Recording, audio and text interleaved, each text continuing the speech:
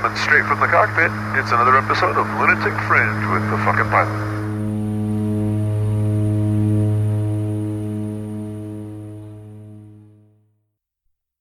Ready, set, go.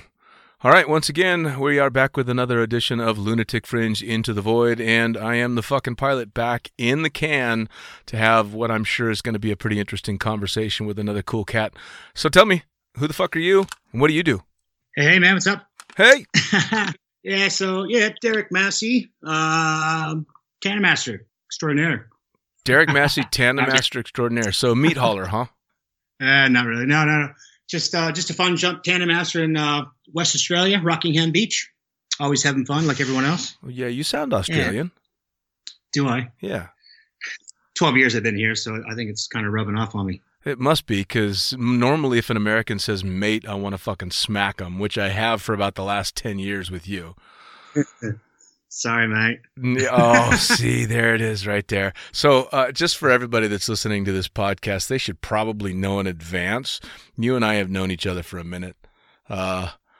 We kind of go back quite a way. So if this podcast gets a little over the top or insulting, it's just because I've known this fucking guy since we met in a van down by the river. Like, how many years ago? How many years ago did we meet? Oh, God, man. It was 2003, 2004? No, it couldn't have been 04. It had to have been 03. Maybe even 02. Yeah, a while ago. Yeah, because as I left Las Vegas end of 2003, and we'd been hanging out for at least a year, getting into all kinds of trouble in the staff house. Yep, that's right.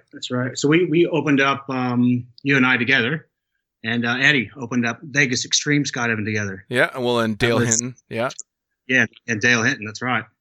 Yep, and that was in the Scooby-Doo van. It was in the Scooby-Doo van. Absolutely. Yeah. I was actually working for another, I think it was Vegas Skydiving at the time, and I just started working there actually. And you guys kind of crept in and pulled me outside and kind of. Actually, dude, it was literally like the fucking creepy guy with the candy. Hey kid, we got some candy. Come get in the van. And we literally dragged your ass into the van to get you to come to work for us instead of the competition. God, it was like it was a horrible drug deal going bad or something. It was just like, come on in here. Yep.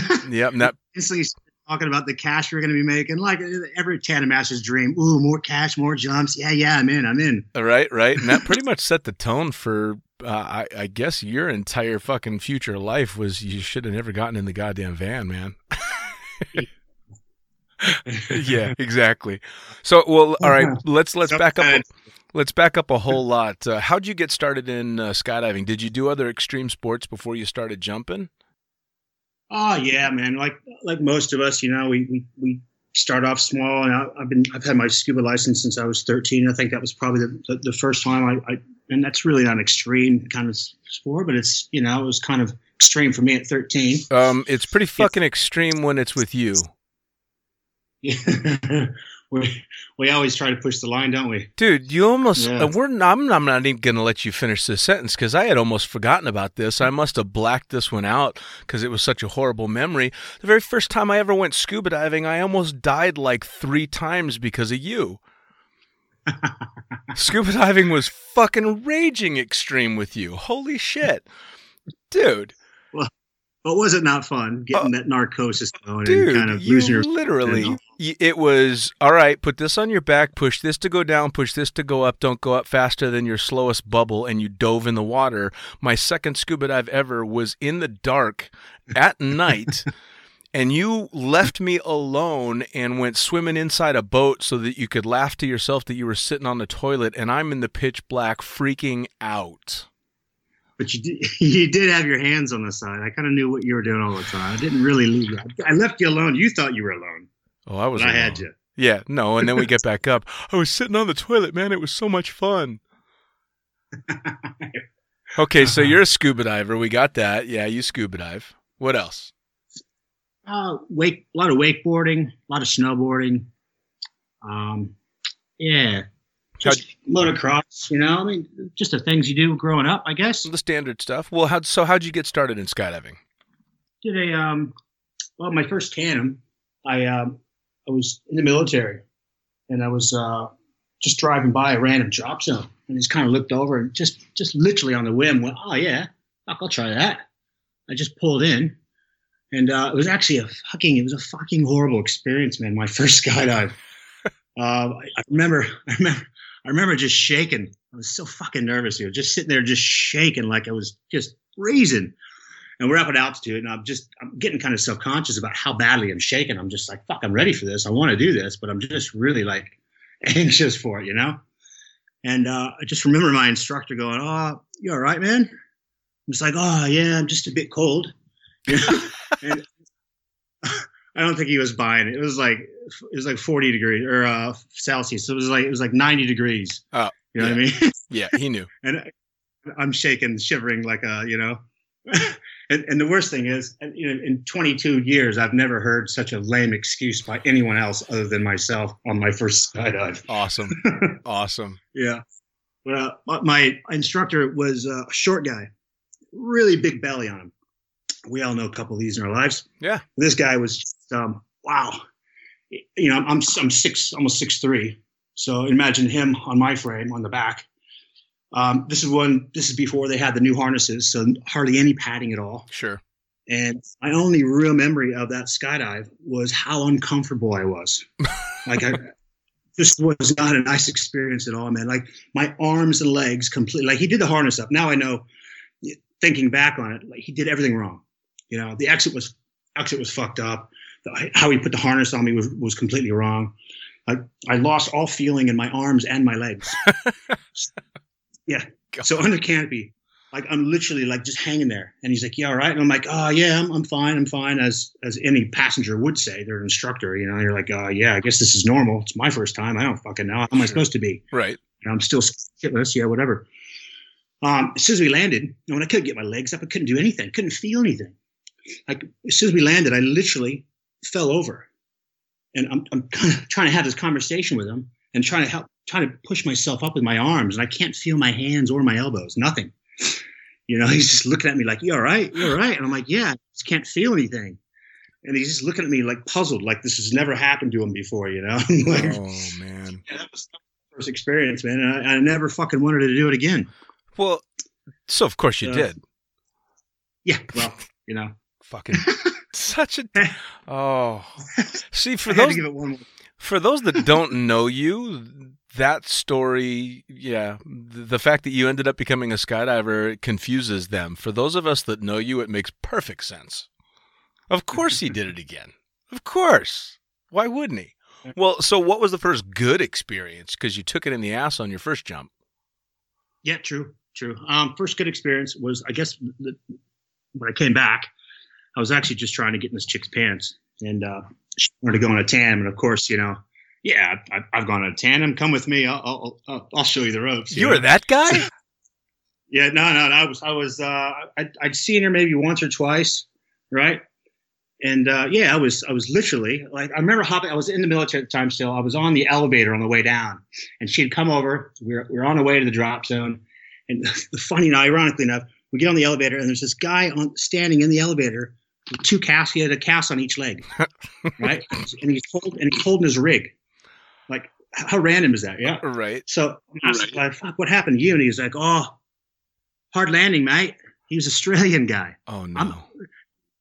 I'm in San Diego at the time, and I'm in the military. And I don't know too many people from Australia at this time. This is the first guy I've really met from Australia at this time. And he was going on about how he had 2 bad landings. He had 1 bad landing, broke his leg, right? Went up for another one, and broke his other leg because he tried to favor the other leg on the second jump, and he fucked up his left leg. Oh. So he's going back down the drop zone to do a 3rd jump, right? Another jump. I don't know how many jumps he had at the time, but he was going to practice packing his parachute. And he's talking the chick up that I was taking down. So I'm thinking, all right, now I've got to pull my cool card out, you know, and how do you one up a guy with 2 broken legs on his way down the drop zone? Mr. fucking Extreme. Yeah, it's pretty tough. Yeah, you don't do it. But I had a cool, I had a really fun jump on that one. It was just supposed to be a tandem. And then halfway down there, she's like, oh, she starts getting really motivated from this guy. And she's like, let's get our license while we're down there. And I'm thinking, oh, fuck. Now I've really got to man up here and get my fucking license, man. Yeah. So that's really how it all started, man. I just trying to get a piece of ass, and I ended up wearing a freaking parachute. Did you actually get the piece of ass? Did you get laid? Oh, yeah, of course. Yeah. Not that much effort for nothing. Wouldn't be the first time that's happened, though. You never know. Yeah, that's true. Well, but yeah, that was.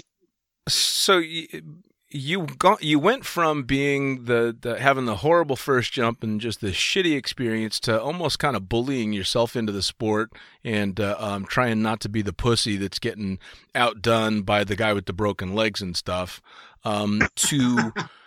To becoming, like, by the time you and I were working together, we were those guys that were the first ones to say, yeah, fuck it. We were the first ones to do all of it. Like, will you? Yeah, whatever. Can you? Yeah, sure. We'll take them. I mean, fuck me. How big was that one guy that we got forced into taking?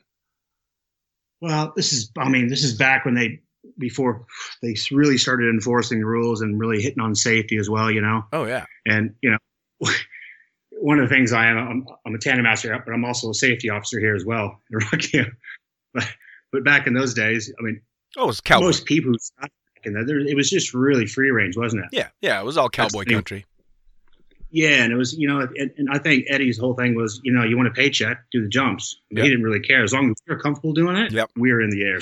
Well, what was the deal with rules? What was the deal with that one big guy? Was he was paying for this whole huge fucking group to jump, and the bottom line was if he wasn't going to get to jump, nobody was going to jump?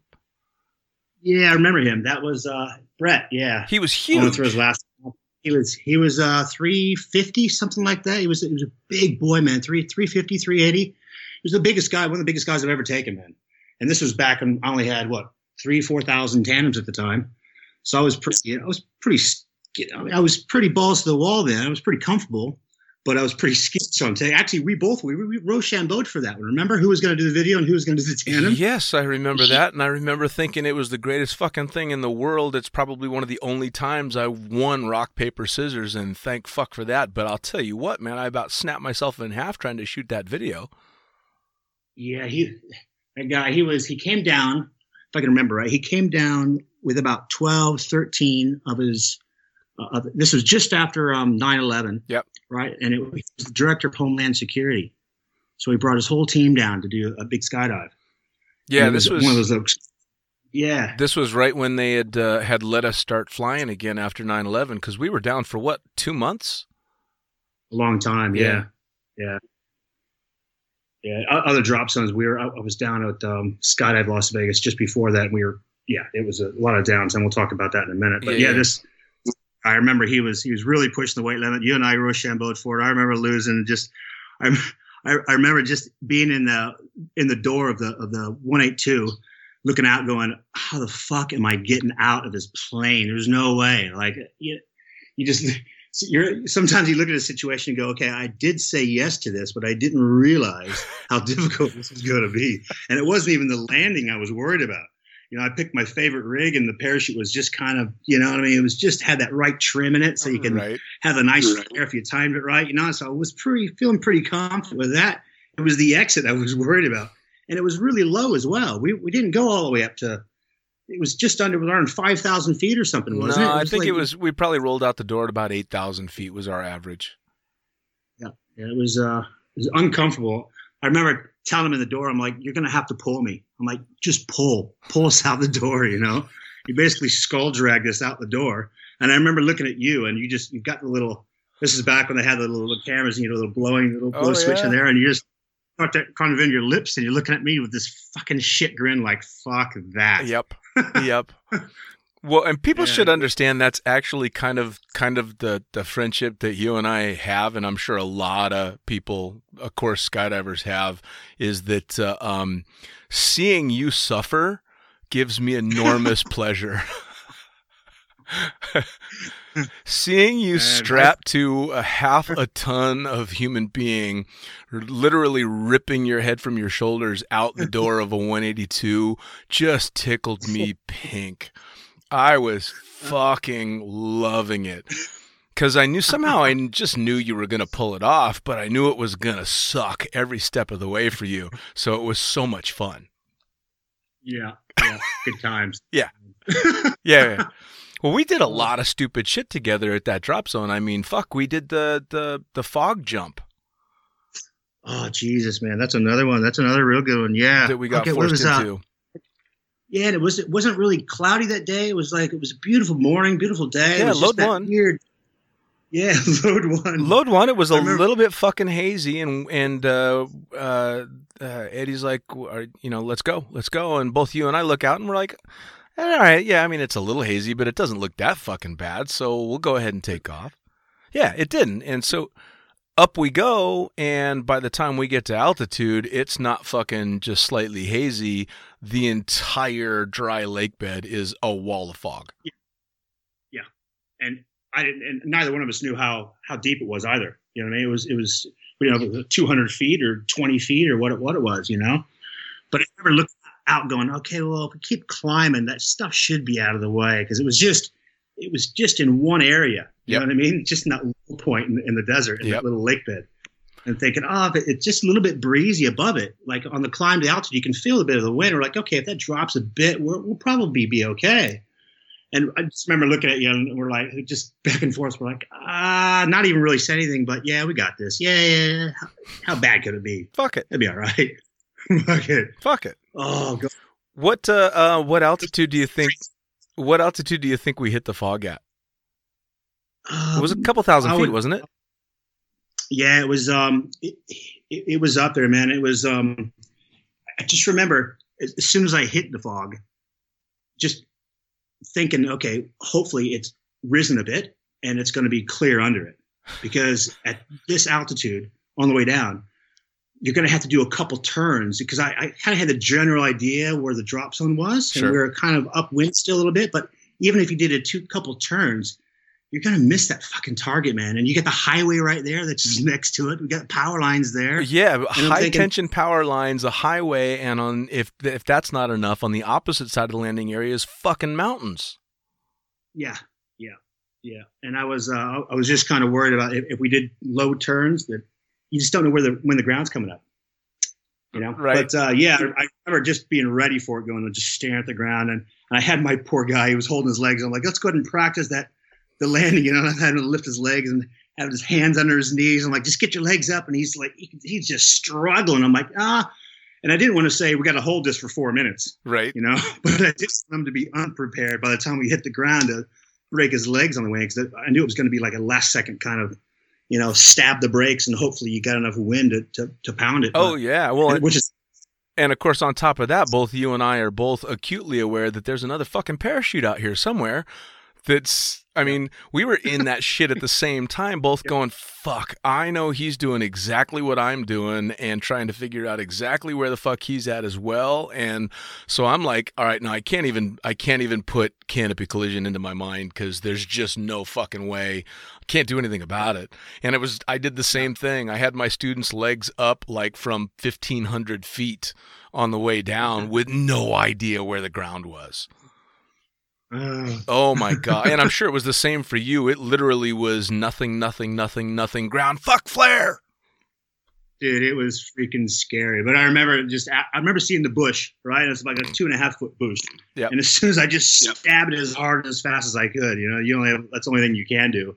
And we caught a little bit of air, but really nothing. I mean, there was no time. So yeah, we pounded in the ground, but he has his legs up. And I remember just making the biggest divot, and then walking back, laughing, knowing that you had the same shitty jump, made me happy. See, exactly. I wonder how Dean did. I can't wait to hear how Dean did. Yeah. I wonder if he's still got all his teeth. Yeah. Yeah, man, we had some fucking hectic stuff there, some seriously hectic stuff. But all right. Go ahead. No, go ahead. Yeah, no, we really had no wind limits either there. he was set on just, remember the uppers sometimes being 90 knots out of one direction. Oh yeah. Out of the northeast, and then 2,000 feet lower, 70 knots out of the opposite direction, and trying to spot the 182 with no GPS. It become a master spot in the plane, but it was still kind of like, okay, we still have to land with 35, 40 knots. Sure. Going, okay, we're going backwards. Sure. I come out here and the boys like, sometimes we jump in some pretty high winds here. It gets pretty hectic, but all that experience in Vegas landing backwards has come into play a few times. Going, okay, here we go. I've been here before. Oh, hell yeah. I mean, without a doubt, man, it made all the difference in the world for all kinds of jumps that I did in the future. Well, and we were in a unique position because we both worked at the same drop zone for a guy who didn't take no for an answer. It was, you do this shit or you stop getting paid. But it wasn't just that. We all lived in staff housing that was basically managed by the guy that was, paying us. So we were between a rock and a hard place. If you said no, you weren't just out of pay for that jump. You were out of a job and out of your house. Out of your house, yeah. Yep. Some fucking hectic shit went on. Yeah. That house, oh my God, the stuff that went on in that house. The Bachelor. Man, that was a good little spot, wasn't it? Little hot tub we threw in the back there, and that was a fun place. It was a good place for you and me. He wasn't getting much. Yeah. No, it was a good place. Oh man. And I've told the story a few times. This is just to bring up another little thing. Remember when we had the little promo where it was naked skydives were free? Yes. We had when we first opened it up, we're like, okay, how do we get business? We're like, fuck it. It's Vegas. Naked skydives free. And everybody and their brother, of course, came out. You had to take one for the team every once in a while when the bloke showed up from one of the naked skydive. But in general, I mean, almost all the strippers, of course, were like, okay, well, I take my clothes off for a living anyway. Fuck it, I'm going skydiving. Damn right. So the first month.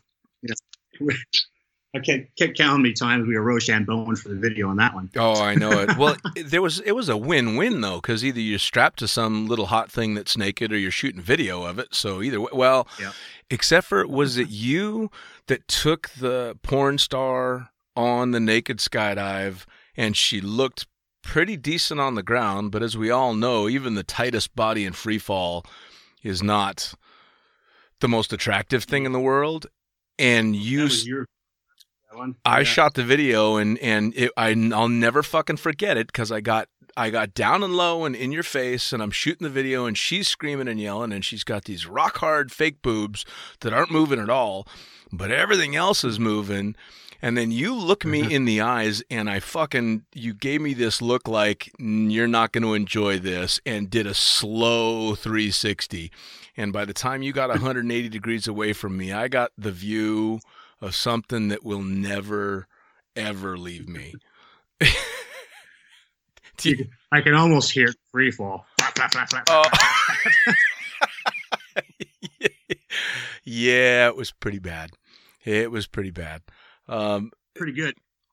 I mean, that being said, nobody and nothing, bare skin does not look good in free fall. I don't care how good a shape you're in. But wow. All right, so we've gotten way, way ahead of ourselves. So you make this first jump, you hate it. You make your second jump, you become licensed and everything. When did you start working in the sport?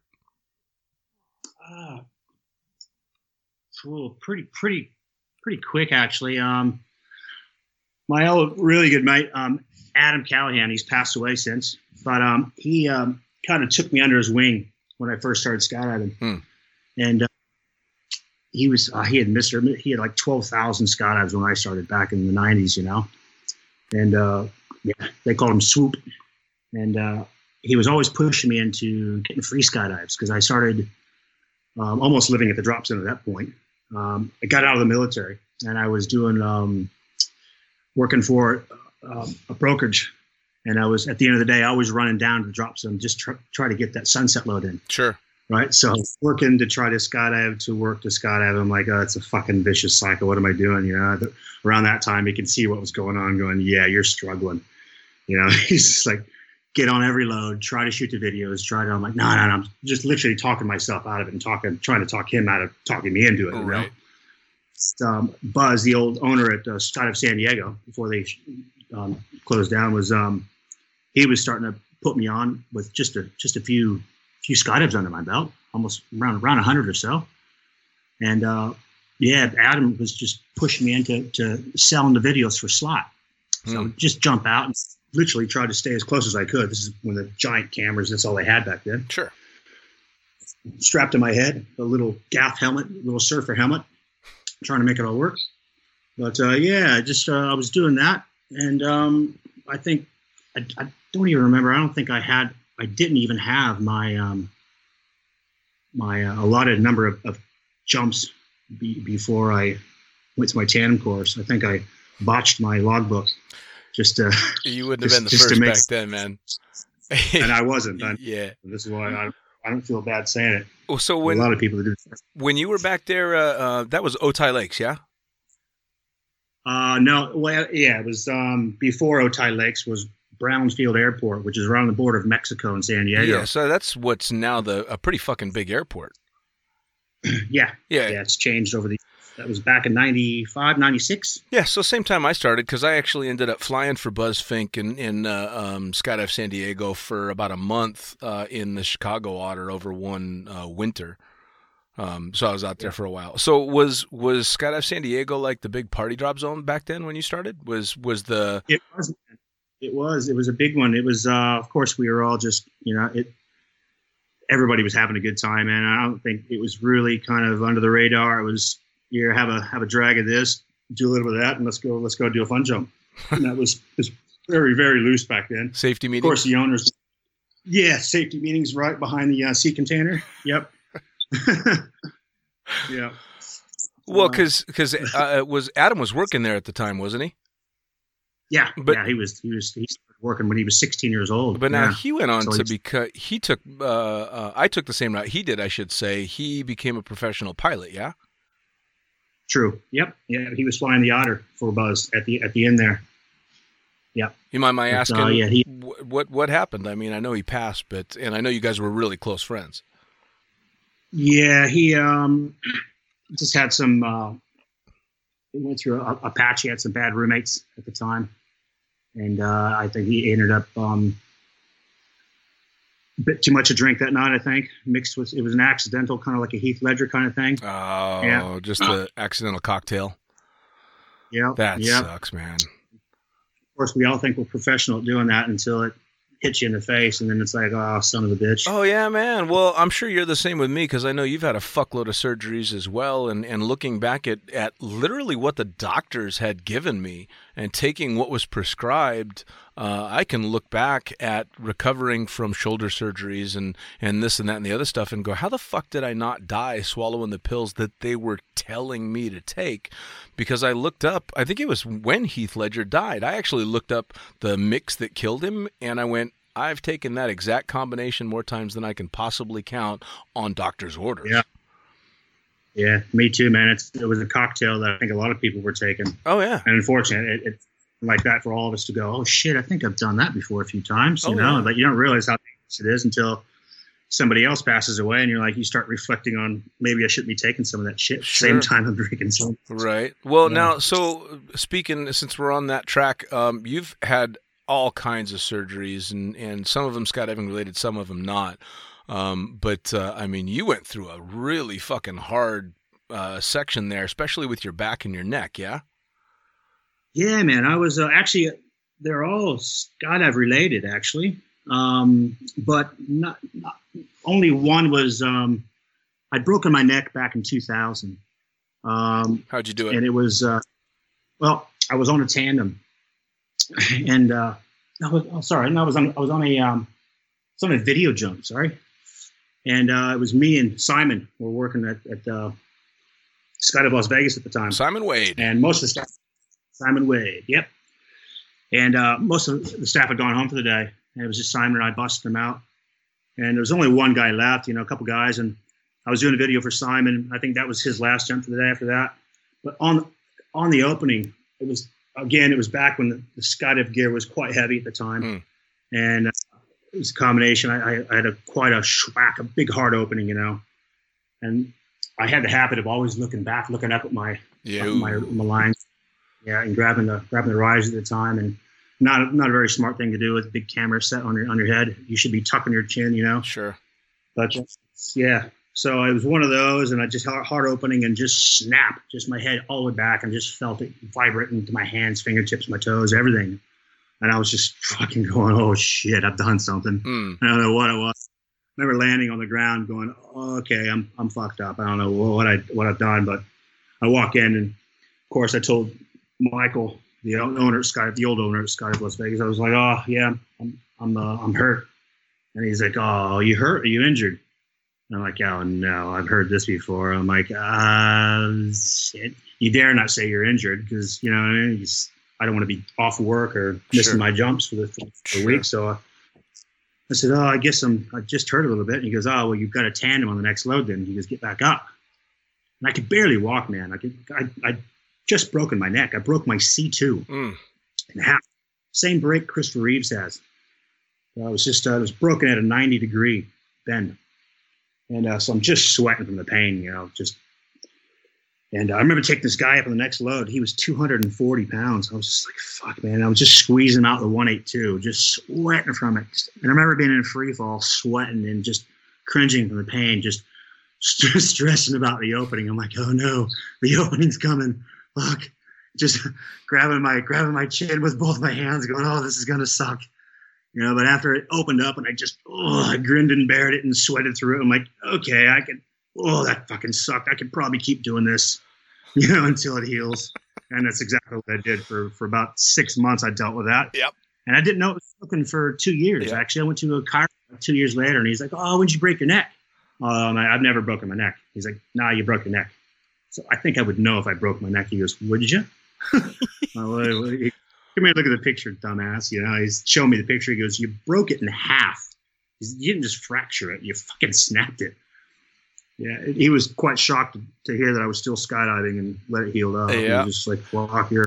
Well, walking miracle. It's funny that you got pushed into continuing to jump by Mikey Hawks. I personally never refer to him as Michael because that's his preferred name. I always call him Mikey because he fucking hates it.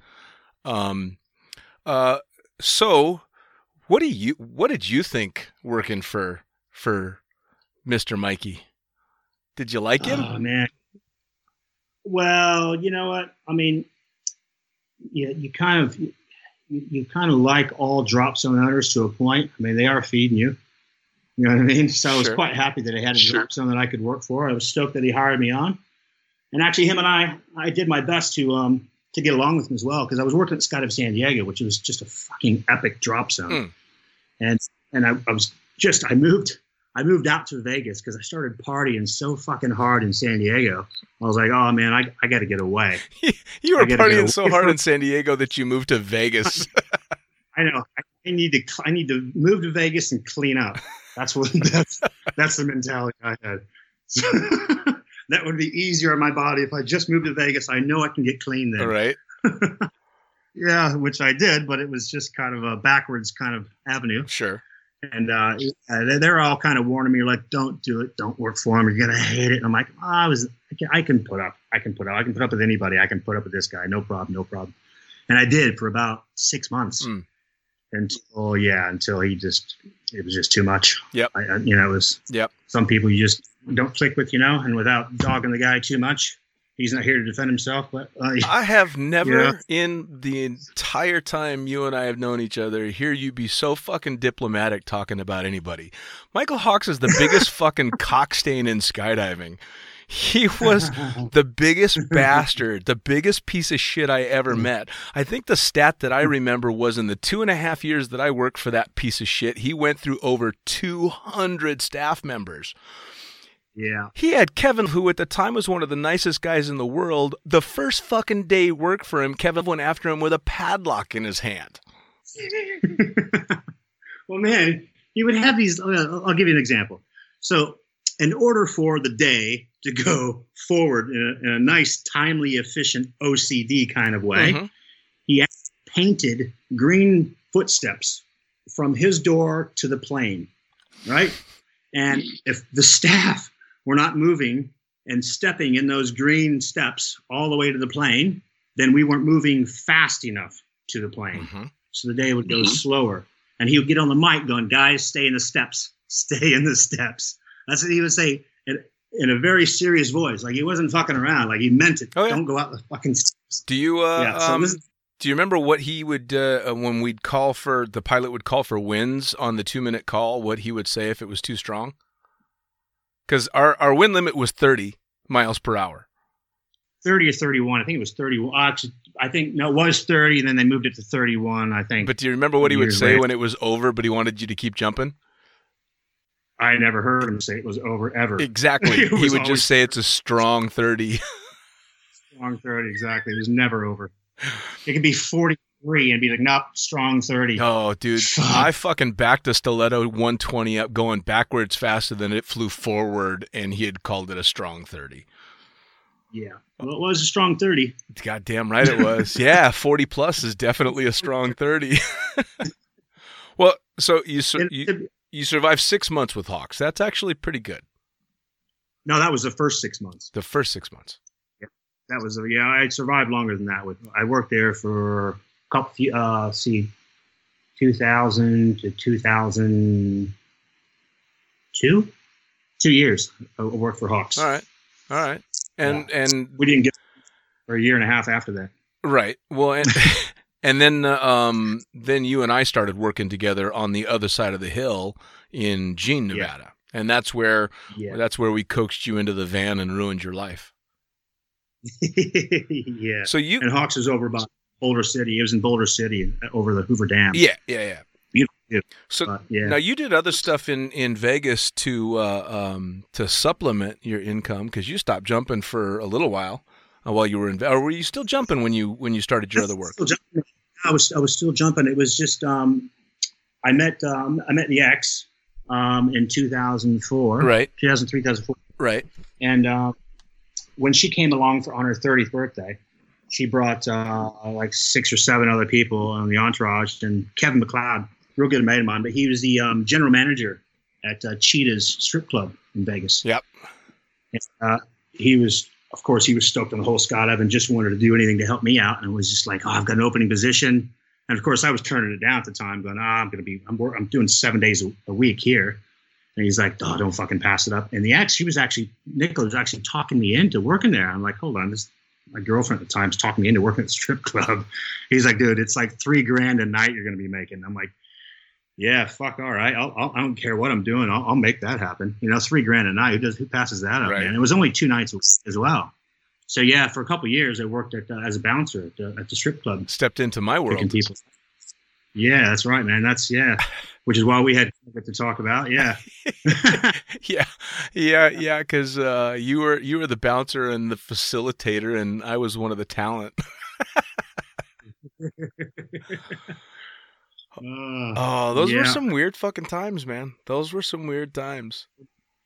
My head's just spinning back and reminiscing. Yeah, man. I remember we used to go in there all the time.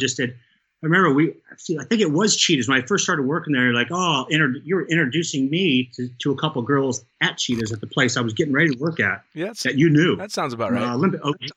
Olympic Gardens was you worked at? Yeah. OG. Olympic Garden was my club for years, man. Yeah, I danced in that club for like 8 years. Yeah. I remember thinking, fuck, this guy knows every fucking stripper, man. Every time a chick would walk by, like, "Oh yeah, hey sweetheart, hey, come here." I'm like, fuck, man, I'm supposed to be the bouncer in this club, and all the fucking help. Yeah, pretty much.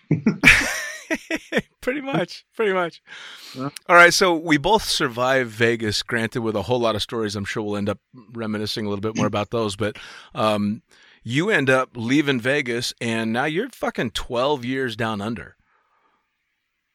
Yeah, man. So that's got to be a pretty fucking dramatic change from not just from Vegas and the U.S., but the USPA as opposed to jumping in Australia is drastically different rules, aren't they?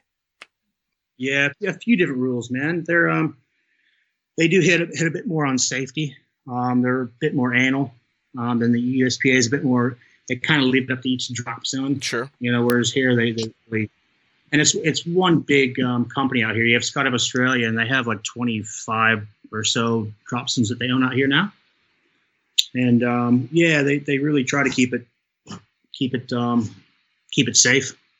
I mean, for as safe as we'll let us Sure. Yeah. allow this. You know what I mean? It's everybody still breaks the rules to a certain point, and on those cloudy days when it's, you have to have a minimum of 4,000 feet to jump. We're like, yep, that's 4,000. It could be 2,500, but who's fucking going to be watching? You know what I mean? So yes, as safe as it can be. Which is good. Well, but you, especially when you first got there, you were jumping and working hardcore jobs as well. So you were trying to fucking do it all. Yeah, man, it was a bit of a change, a bit of a weird time in my life. Then it was me and the ex, we decided to move out here. Her parents are out here, and I'm like, oh fuck it, I've always wanted to go to Australia, and we'll kick it there for a few years. Why not? So I did the big move out here, and we had like 3 or 4 homes that we had in Vegas. Right. So the plan was to come out here, build a house, buy some land, have it all set up. We had already the land. We were getting ready to build a house. We had it all in transition at the time. We had everything sent out to Australia at the time, and we spent about a month in Fiji. And during that time, that's when the big crash happened. Yep. In America. Yep. And by the time we got here, we literally lost everything. So we're going to come over with fucking just a ton of money, enough to just throw down on the house, have that built up, and then take a year off. Sure. That was the plan. And still have plenty of money to. This is 9 years her and I saved in Vegas, making shit tons of money. Sure. Yeah, so that was the plan. We lost everything. Ended up with like less than $1,000 in our bank account. Ended up living with her parents at the time. So I was like, all right, I need to substitute.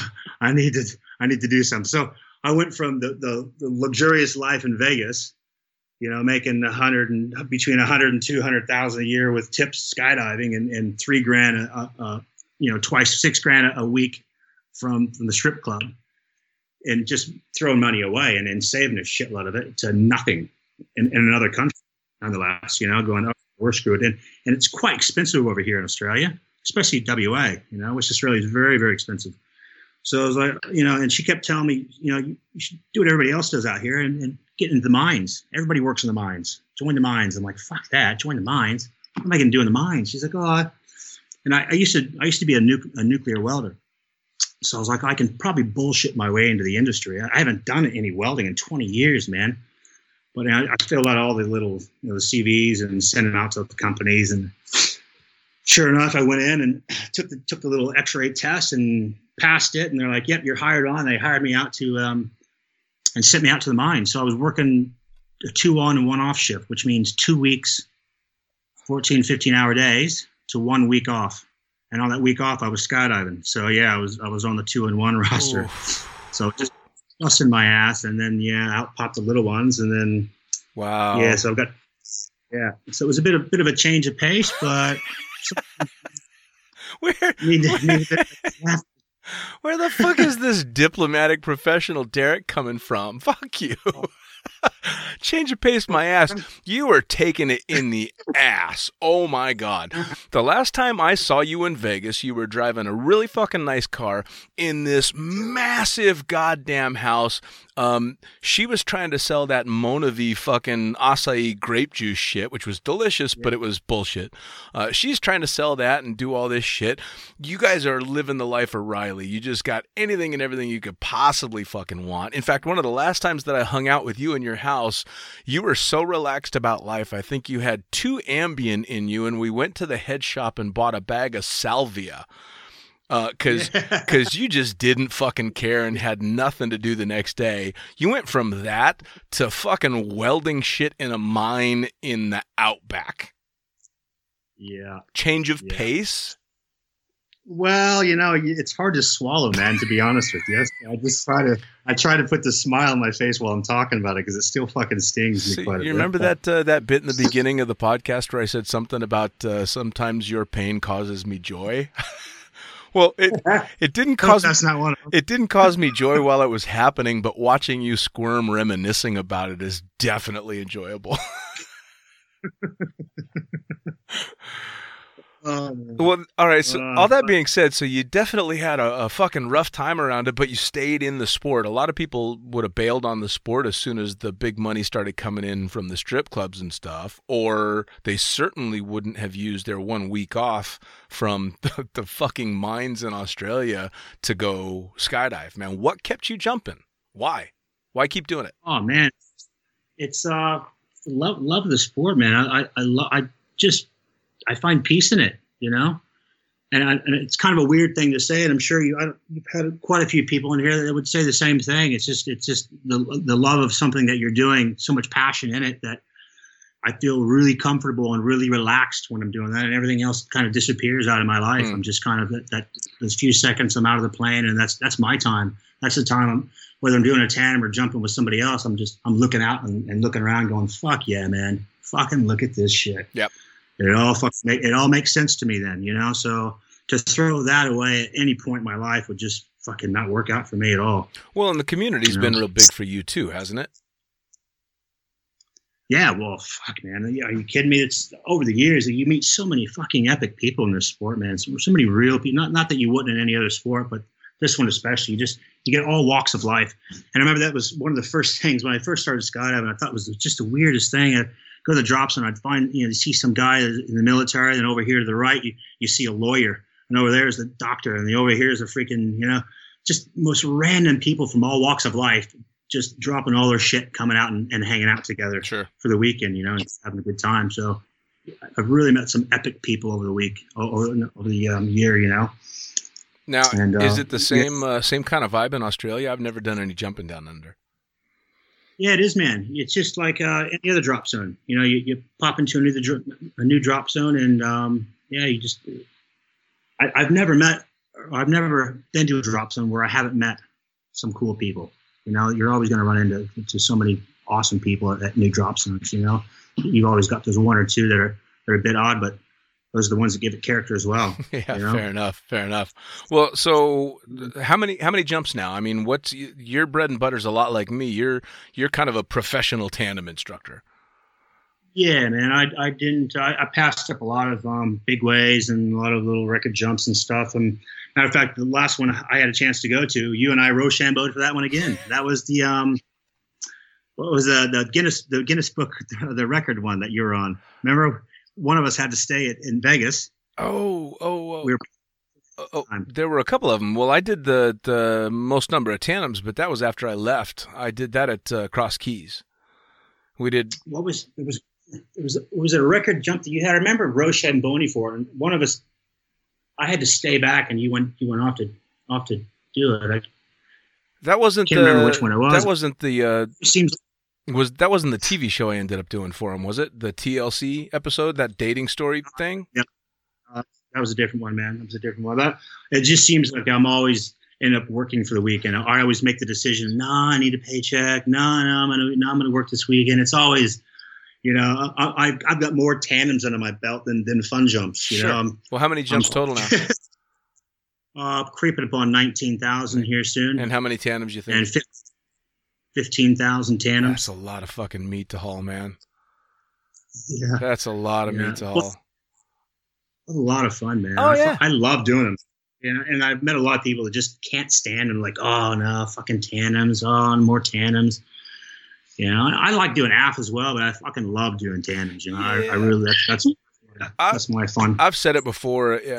I fought it tooth and nail getting my tandem instructor's rating, and Simon Wade actually was the one that gave it to me, and hated it. And then all of a sudden realized I had fallen in love with it. And I've got 11,000 jumps and 8,000 of them are tandems, and I enjoyed them more, had more fun with the people, enjoyed the challenge of it all, enjoyed the challenge of learning to read people and what does this person need to make them comfortable and what do they need to have fun, and I don't know about you, I pat myself on the back, I never had a refusal, not one, so I must have done something right.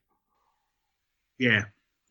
I remember my very first tandem, man, and that one always sticks out in my head. It was when I got talked into doing it, Buzz kept asking me, he's like, oh, you get your tandem ring. I'm like, fuck, I don't want to do it. And he's like, I'll give it to you for free. So he's giving me the rating for free. And of course, all my buddies in San Diego are like, dude, you'd be a fucking fool to pass it up. I'm like, okay, well, if I do it, at least I'll have the ticket. At least I'll have that rating. You know what I mean? I'm going to throw it away. But I remember doing the very first one after you've selected 10. You know what I mean?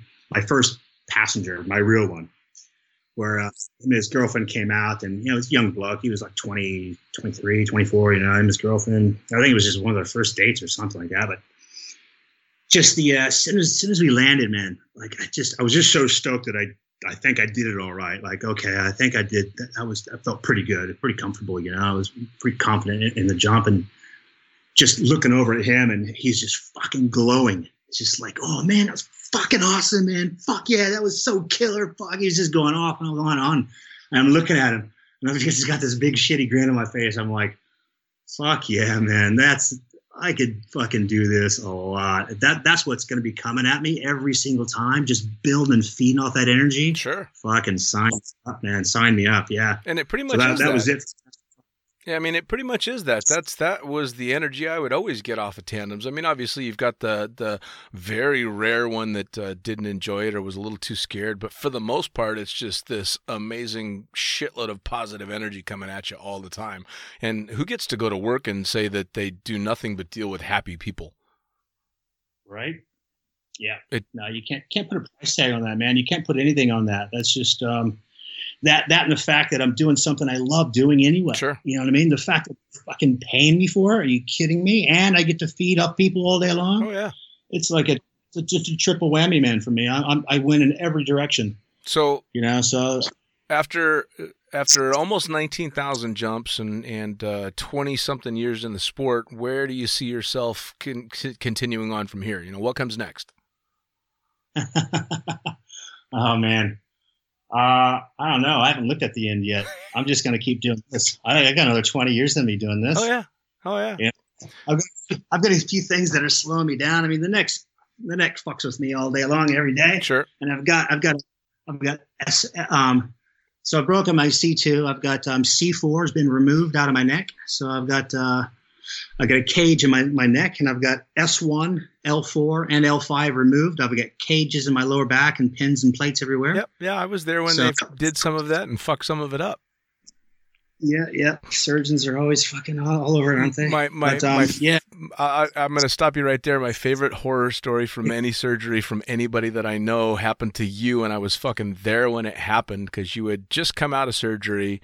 I think it was the lower back surgery, so it was a big fucking surgery. You were fucked up. You were laying in the hospital bed looking like you're near death, but they said the surgery went well and all that stuff, and they had that drainage tube that was stuck in your back next to your spine to drain all the fluid out, and the nurse accidentally yanked almost all the tube out. Well, here's what happened. So what's supposed to happen is, all right, so I've gone through the surgery, right? And he put the little drainage tube in for obvious reasons, you know, just in case the infection. Well, my back actually did get infected, right? So the drainage tube was doing its job. And that's why I would look like shit in the hospital, because it's been like, 4 or 5 extra days in there because I have this huge infection. I'm laying on my sides, but he's come out there. They think it's good enough to pull the drainage tube out. And essentially all that's supposed to happen is you just pull the tube out and you just close it up after that. Well, what they've done on accident, they've stitched the actual, it's like the tube that hangs out of my back was the same kind of hose that's in your fish tanks. Yeah, rubber tubing. Really, yeah, rubber tubing. So they've stitched that into around the muscles in by my spine, right? So this guy goes to pull it out.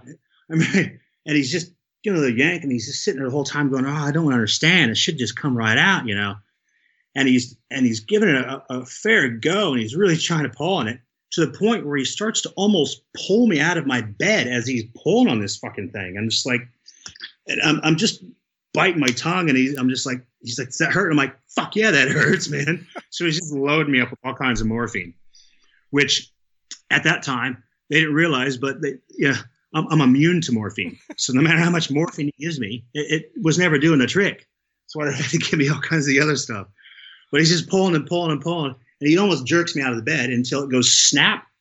And he's looking at me. He's like, oh, no. And I'm like, God, that's the last thing you want to hear when somebody's attached to your spine. Right. Oh, no. He's just like, oh, unfortunately, it's snapped off and it's in by your spine and it's kind of hanging there. I'm like, yeah, about that night. Fuck. He's like, yeah, we're going to have to do surgery again. Yep. So they had to go back in, me back up. And yeah, that's right. You were there for that. I was a bit off my head. Forgot about that. Yeah, man. No, I was there for that. And when the tube snapped off, and then when it was decided you were going to have to go back in and get cut up again, and the resilient thing about you, though, and it still to this day amazes me, and it's one of the biggest things I'm impressed with, besides your receding hairline, is the fact that they told you probably wouldn't even walk right again, let alone ever skydive again. Don't ever fucking think about making a jump again. And now you're how many thousands and thousands of jumps later? Yeah. Yeah. They told me that, they said, forget about it. You forget about running again for sure. You're always going to walk with a limp. You're going to have all these problems. I mean, of course they just gave me the entire fucking list as the stuff that I can't do. Yeah. Skydiving on the top of it. They're like, you'll never skydive again. Like, forget about it. You're just going to fuck yourself up. You're going to paralyze their whole life. If there's one thing I've learned, and this is probably just the opposite of what you're supposed to be thinking, but I never fucking listen to doctors. They always, I've never had one tell me the right thing. It's just they always tell you what you're not supposed to be doing. And I don't know if it's just to cover their own ass on the way out the door, sure it is, or what it is, but they'll tell you you're not going to be able to do this. Don't even think about doing that, and that's going to cease altogether. And that's just one of the things I think I'm really good at is just not listening to doctors, doing my own thing. At the end of the day, I think you have to listen to your own body. You know what I mean? And say, okay, well, that kind of hurts, but it's not fucking me up. I'm good to go. Yeah. Well, it was you, after all that stuff that actually spurred me to start doing some races and stuff, some triathlons, because you, after all that shit, had decided you were going to go out and fucking do a triathlon. And you trained your ass off. You had coaches and all this stuff. And this is when you were living high on the hog in Vegas. But you went out and banged out your first triathlon, got yoked as fuck. You were like this 6 foot 3 inch tall monster of a man that decided to go out and do this triathlon. And then you threw down the gauntlet and dared me to do the same thing. Yeah, it was awesome. Yeah, that was awesome. And I think I needed that at that time.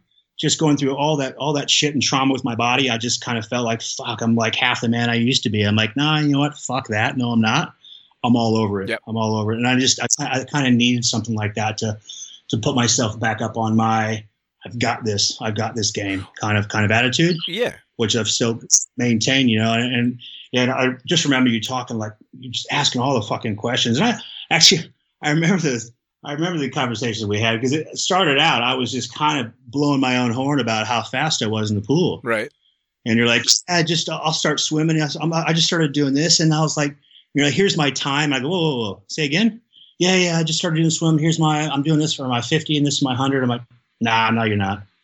And I had like one of the best coaches in Vegas. This guy was like teaching all of it. And of course I had, like you said, I had the money at the time. So I was just kind of throwing down these guys. And he led me to believe I was fairly decent and fairly fast at my swim. And I always felt comfortable with my swims, And then here you are fucking throwing me these videos. I'm like, nah, I wasn't believing you at first. I'm like, nah, put your phone down, hit record. Let me see your pace. Because you're writing the times down wrong or something, dude. And you're like, yeah, okay. And I remember getting your text, the video text of you doing it. I'm just fucking watching you going, are you fucking kidding me? You're a fucking fish, dude. I was like, dude, all right, I take it back. You didn't write your time down improperly. You just fucking are a fish. You've got to do a triathlon, man. You're fucking smoking it on the fucking swim. Well, of course, it was around the time you started. Yeah. Of course, what that ended up doing was I ended up really, really fast in my swim in the triathlon, which gave me great fucking views of all the people racing past me on the bikes in the run.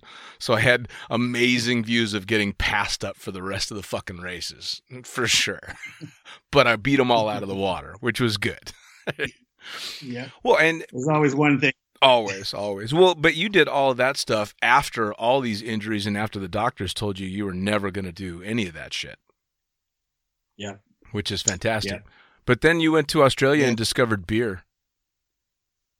Yeah. Well, I was still keeping into the gym and I was still doing the right thing. But tell you what, man, the fucking Australians, they love to drink over here. That's their favorite fucking pastime and their present.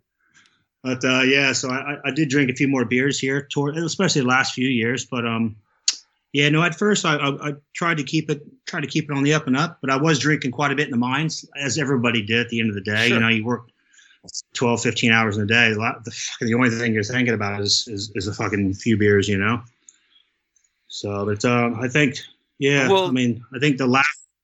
And we've hung out a couple of times over the last few years, and I mean, neither of us are exactly what you could call grown-ups. We're just old fucking teenagers. So, well, how old are you now?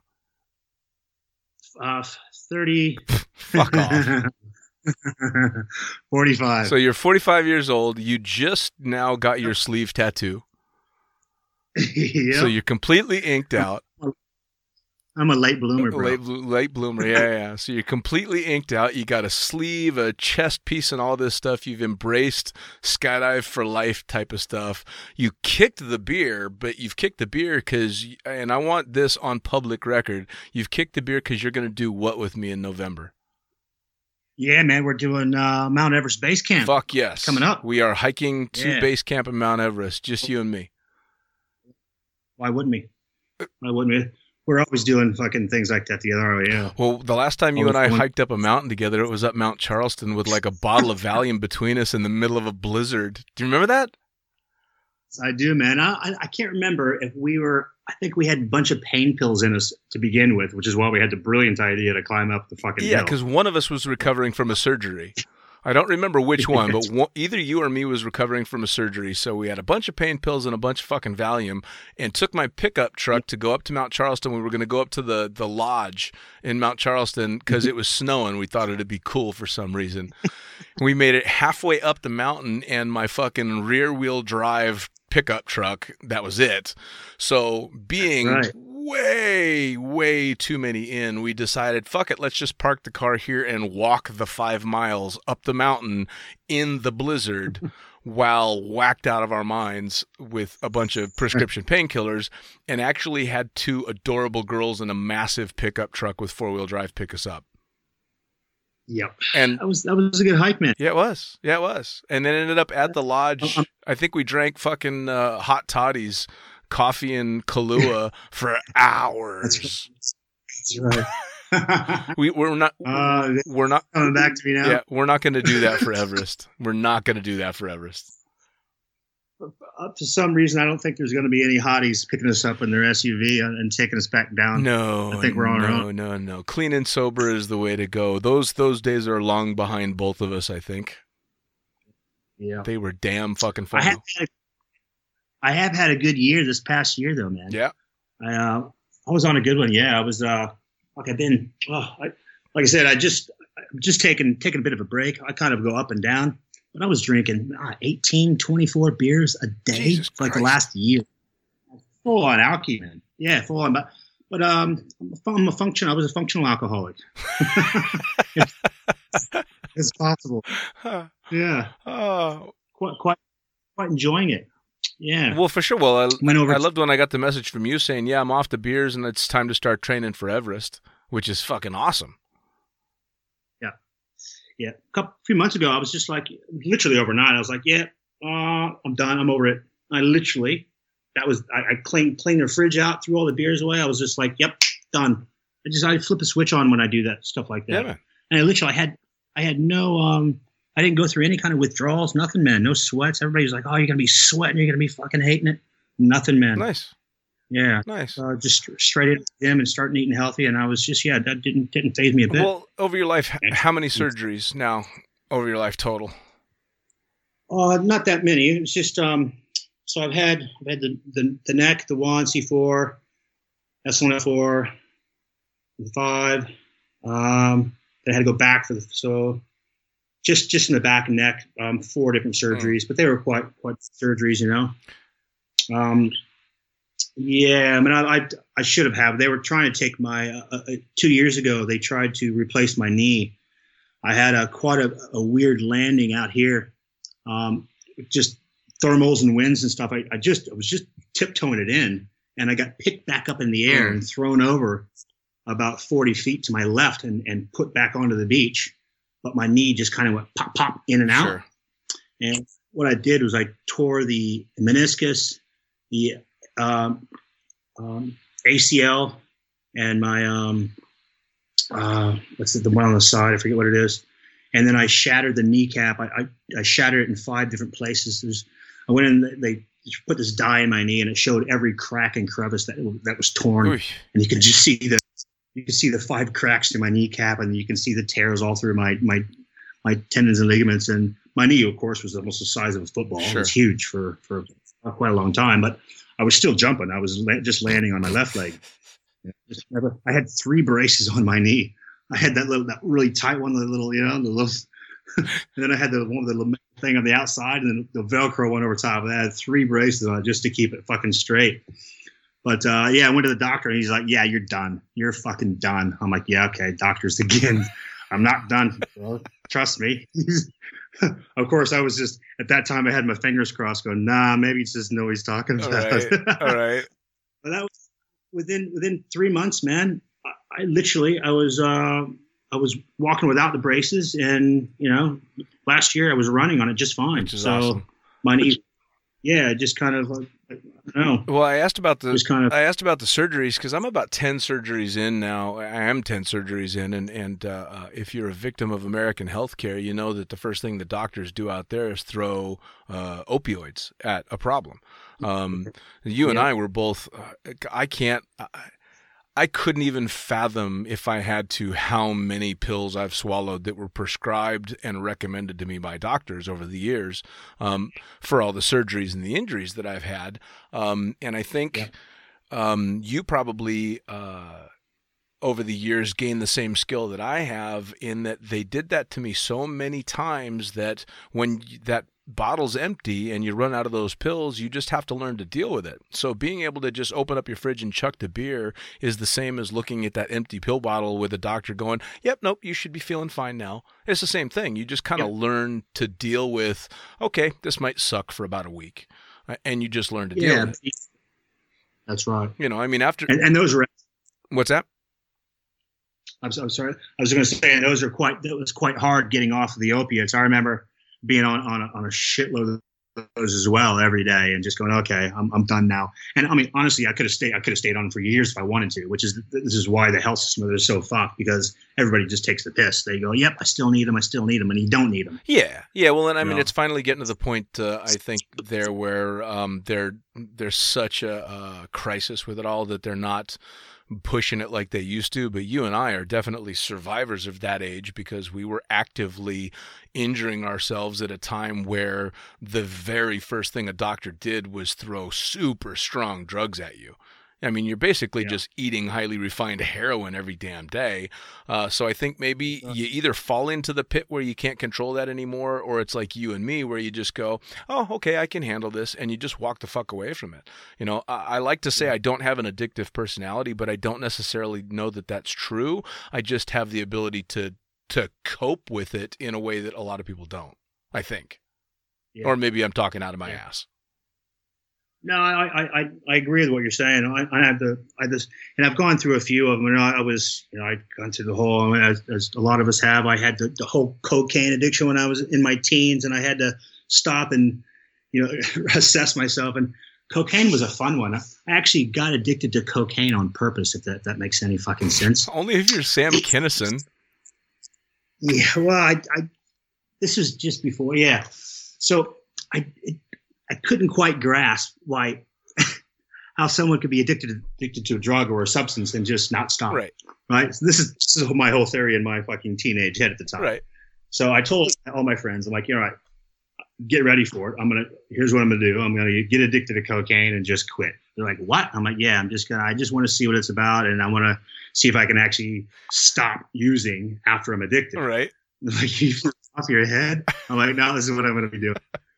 So I went through the whole process. Got 3 or 4 months later, I realized, and I don't want to tell you the whole fucking story, but at the end of the day, I'd lost my house, my girlfriend, my fucking dog, everything. So you succeeded, right? I succeeded, and I didn't realize that towards the end. I'm like, "What the fuck?" And I'm like, "Oh yeah, I did this on fucking purpose." You fucking idiot. So, and I literally, I mean, the whole lot, I mean, just sitting there shaking and sharing, that was a hard one. And that was the first really hardcore thing that I stopped that I was fully addicted to. And that was a painful one. The shakes and the crying and Wow. What is life about? Why me? The whole train spotting kind of thing, huh? Exactly, man. But it was I think that set the tone for everything. And I'm like, you know what? I went through that, and nothing's really gonna phase me. And honestly, it hasn't. I've quit a lot of different little substances after that, and it hasn't really phased me a bit, Well, that's good though. I mean, fucking hell, if you're gonna come through something, being able to come through it for the better and not the worse is really important. Really fucking important.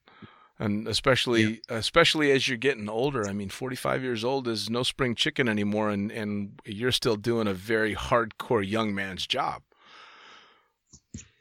Yeah. Doesn't feel like that though. No, I still feel mentally, I still feel like I'm fucking 18. Everything just hurts more.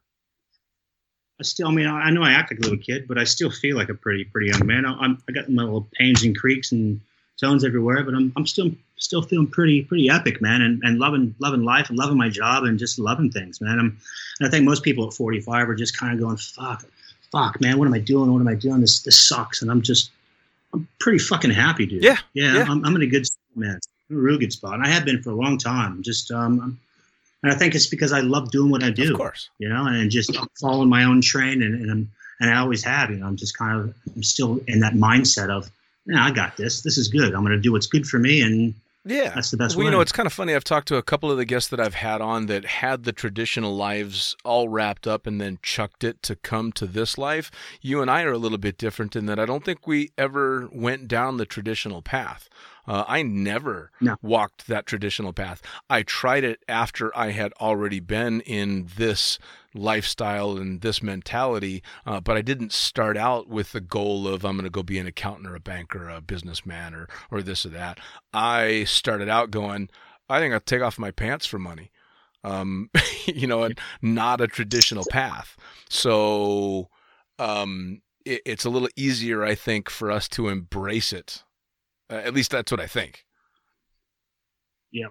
Because we found this passion in this, and I don't know any other way.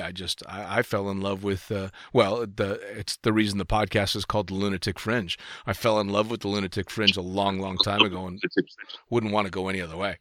So for younger jumpers coming up, or people that are getting a little stale in the sport and are thinking about walking away, or people that are just looking for a little inspiration, what advice have you got to new jumpers, long-time jumpers? What do they need to be thinking about to keep the same drive and the passion that you clearly have moving forward? No, man, I think it's just keep following your nose, really. I mean, if you're loving doing it, why ruin a good thing? Just keep flowing, keep with the flow. I think if you're true to yourself at the end of the day and you're just loving doing what you're doing, I think everything else kind of falls in place in your life. It's not just in general, but I think if you're just doing what you think is the right thing, I think everything works out in your life, Which is fucking awesome. So, I subscribe to the same thing. As long as what you love and what you do doesn't hurt anybody else, go for it. Yeah, all over. Oh, man. Yeah. Well, so before we get going, when are you going to start this training for Everest? Because I'm not gonna fucking wait for you. I've seen your training, man. You're fucking. What are you climbing? What do you say? 2 miles uphill up the stairs? Yeah, I climb in my building. I go.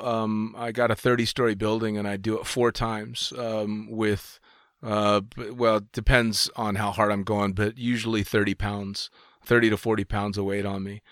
So it's like 1,300 foot climb a day, 6-7 days a week. Yeah. So I was thinking, after you posted that, I was thinking that you're going a bit light, because I'm at least, I'm a couple 100 pounds. So I think the 30 pounds you're carrying on your back is just not enough. Because if I actually hold on for, 14 days, it's going to wear you out if you're not used to carrying at least 200 pounds. I should get used to. Well, I asked them to custom make me. I bought this really nice backpack, and it's huge. And I figured I'm going to cut holes for your legs, so your legs can go through. That's awesome. Well, at least we're on the same page. Dude. Yeah. We're on the same page. I know I'm going to have to carry your ass up there. There's no fucking doubt about it. No, man, I'm like, it's kind of funny because I tell people that that's my goal. That's my bucket list for my big birthday is I want to make it to Everest Base Camp. And I've talked to people that have done it and they're like, dude, it is no motherfucking joke. Like lots of people don't make it to base camp because they just can't fucking do it. And it's not that the hike, it's not that the trek is that hard. It's that it's a difficult trek with the oxygen is just lower and lower and lower because you're hiking up to over 18,000 feet. Well, so I'm like, you know something, if I'm going to do this, I'm going to fucking train for it because I am not going to be one of those guys that almost got to see Everest. But they ask, are you going to climb it? And I'm like, fuck you. No, I'm not going to climb it. No. I'm getting the mask as well. I don't know if you've gotten the mask already, if you're prepared for that, but I'll be getting the mask as well. That's going to cut your oxygen. It doesn't, though. I'll tell you what, it's a good idea. But all it's going to do is build your lung and diaphragm strength.